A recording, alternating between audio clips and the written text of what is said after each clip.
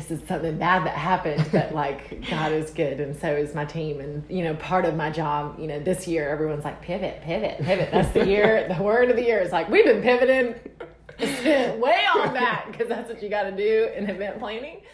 But he came down. He walked out of the chapel, was so excited. It had been raining, so he, being a gentleman he was, picked up his bride's train and he split his britches. Completely down. Welcome to the Invest Local podcast, where we uncover the brilliance of local businesses that are slugging it out, serving their customers and giving back to their own communities. Check us out at vicinitycapital.com and give us a follow on social media. We'd love to hear from you. Also, we are not making any investment recommendations, nor are we providing any sort of investment advice. Now on with the show. All right.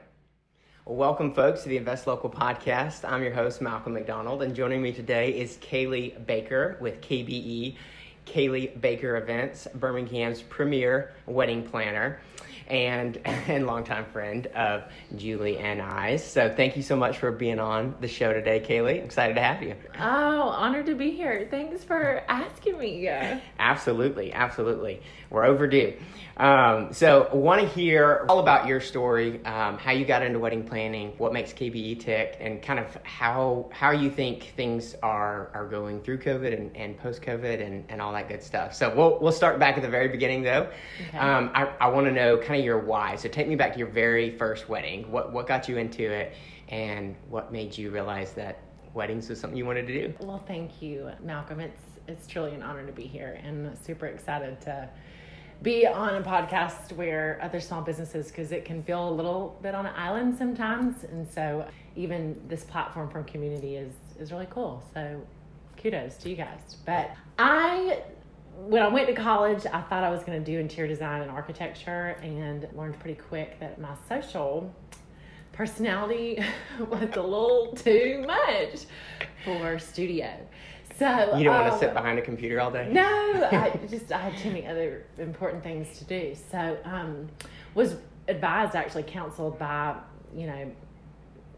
our directors at University of Florida, and was like, you would be awesome at tourism hospitality with a specialization in events. So I'm kind of one of the rare people using my major.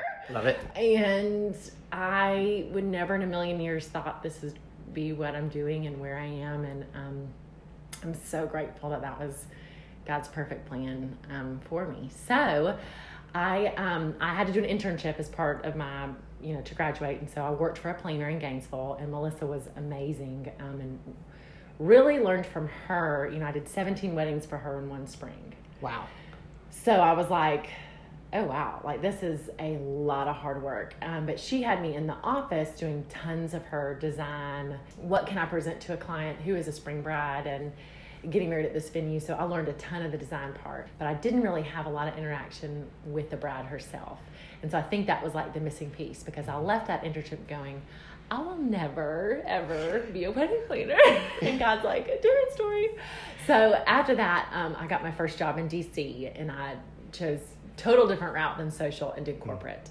And so I worked for Capital Services Incorporated, which is DMC, a destination management company based out of Falls Church. And our clients were all over the world, and so I got to work on some high profile events, got to work with the Secret Service. Wow. We're on and off the presidential yacht that's now privately owned, got to be in all the embassies, Library of Congress, so really learned a ton from that job, like high scale events, high profile events, and just the importance of that client vendor relationship. I was not on the vendor side, and really loved that. But again, kind of the same thing where there was this missing piece.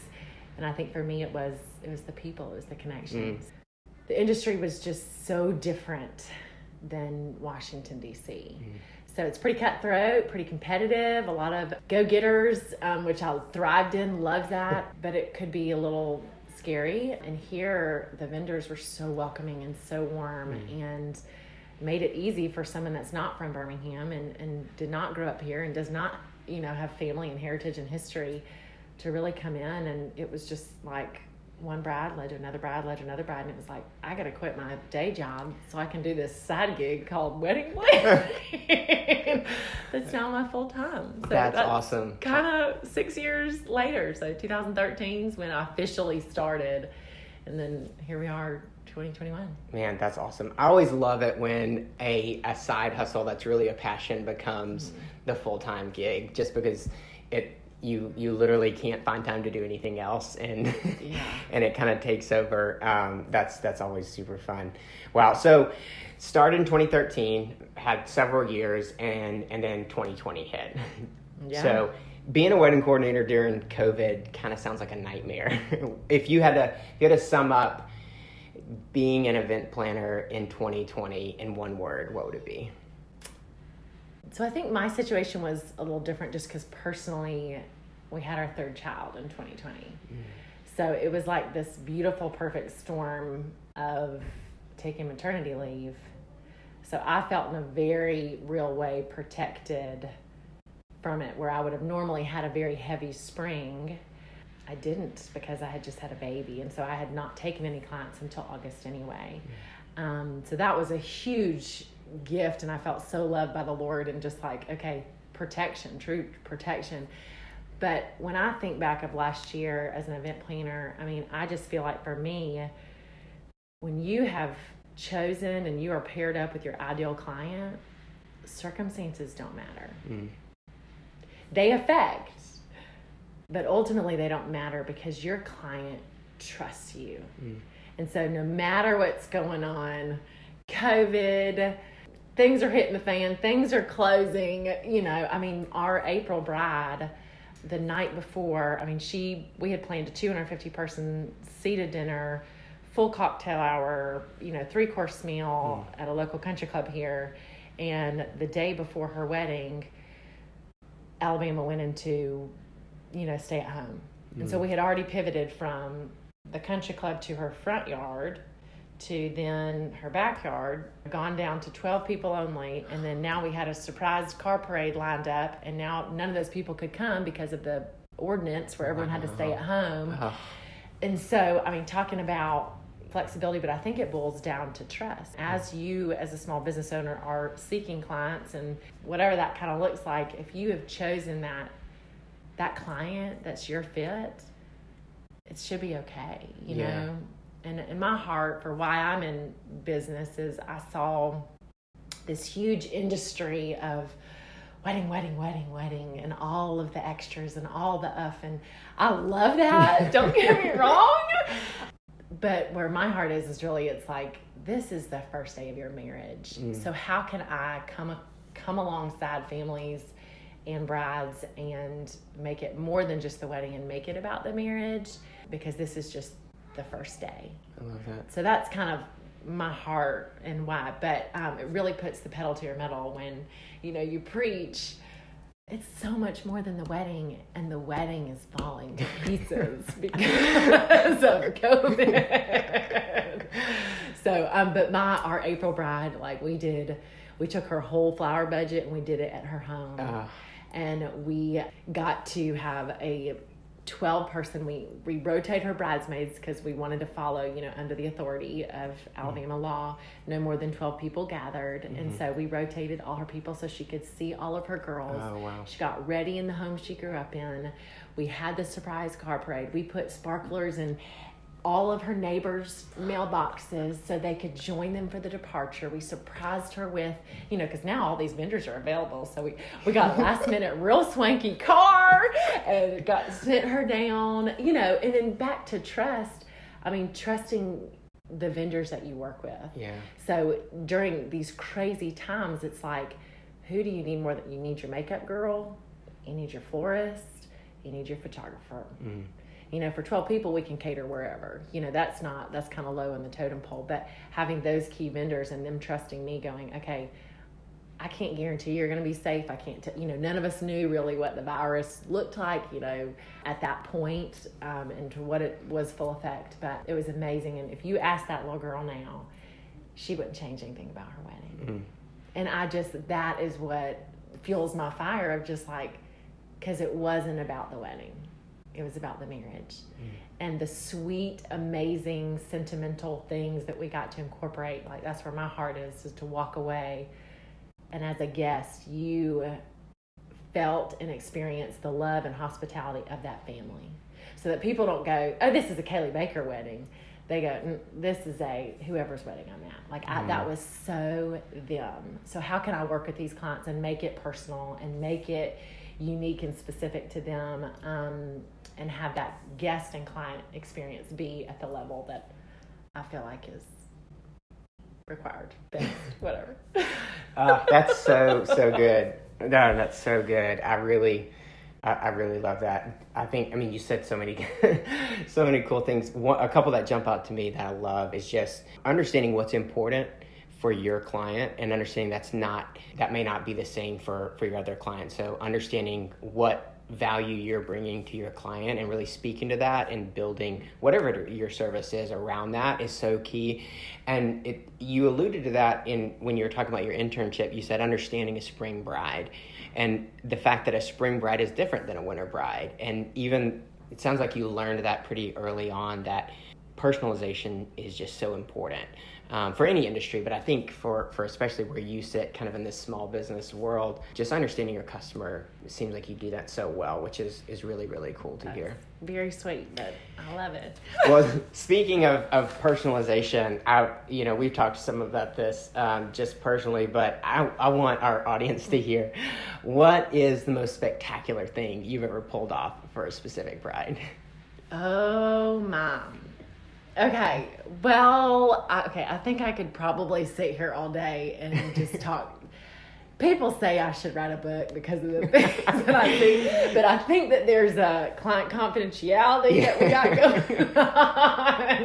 for some of it. But one that comes to mind, I was down in South Alabama serving a precious family, and we surprised the mother of the bride, so she had no clue, with a gospel choir at the ceremony. So I had to hide these, this was an outdoor ceremony.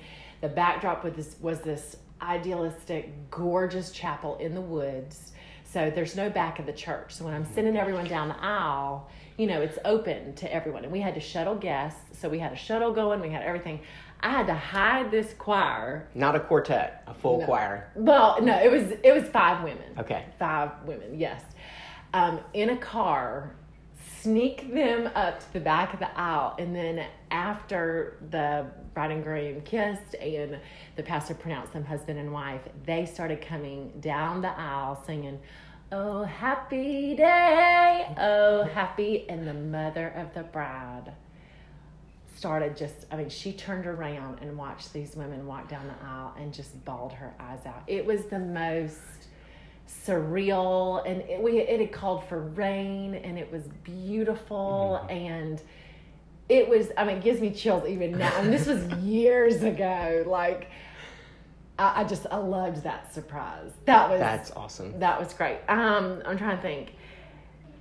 I've had, this is another, when you say this is something bad that happened, but God is good, and so is my team. And part of my job, this year everyone's like, pivot. That's the year. The word of the year is we've been pivoting way on back, because that's what you got to do in event planning. But he came down, he walked out of the chapel, was so excited. It had been raining, so he, being a gentleman he was, picked up his bride's train to take out, to walk out of the church, and he split his britches completely down. So we've just gotten married. We haven't even arrived at the reception. We still got first dances. He's like, "Kaylee, I think I've ripped my pants." I go, "No, you didn't. Just go on out, go in the trolley." I'm shooing him out, and I look and I go, crap. So I had sent someone immediately to Joseph A. Bank to make custom pants to his size. I sent his brother back to his home to break into his home to get another pair of pants to see if we could. Thank goodness he wasn't in a tux. He was in a suit. And so then, but we were just wondering if we could match, And then I sent him to his private meal, and we started sewing. So he had a pair of perfect pants. And I had two precious other, like, word had got around, that, at the wedding party, like, how can we help? And two other guys at the ceremony were like, please, he can have my pants, like, it's amazing. Every wedding you look back and you're like, the amount of people, time and talent it takes to pull this off is unbelievable. And it's just really sweet that I get to be a part of that, like one of those people. So it's amazing. But he had pants and it was perfect and we're all good. I've had it where this will be my last story, but I had this amazing, swanky departure car that was given to my clients from the dealership. One of their friends owned a dealership. Well, it had been pouring down raining, and I've got a bus that's shuttling my guests back to the parking lot because it rained and blah, blah, blah. Well, all of a sudden I get Kaylee, I think that the transportation has taken off the side of the departure car, like the rearview mirror, just sideswiped it.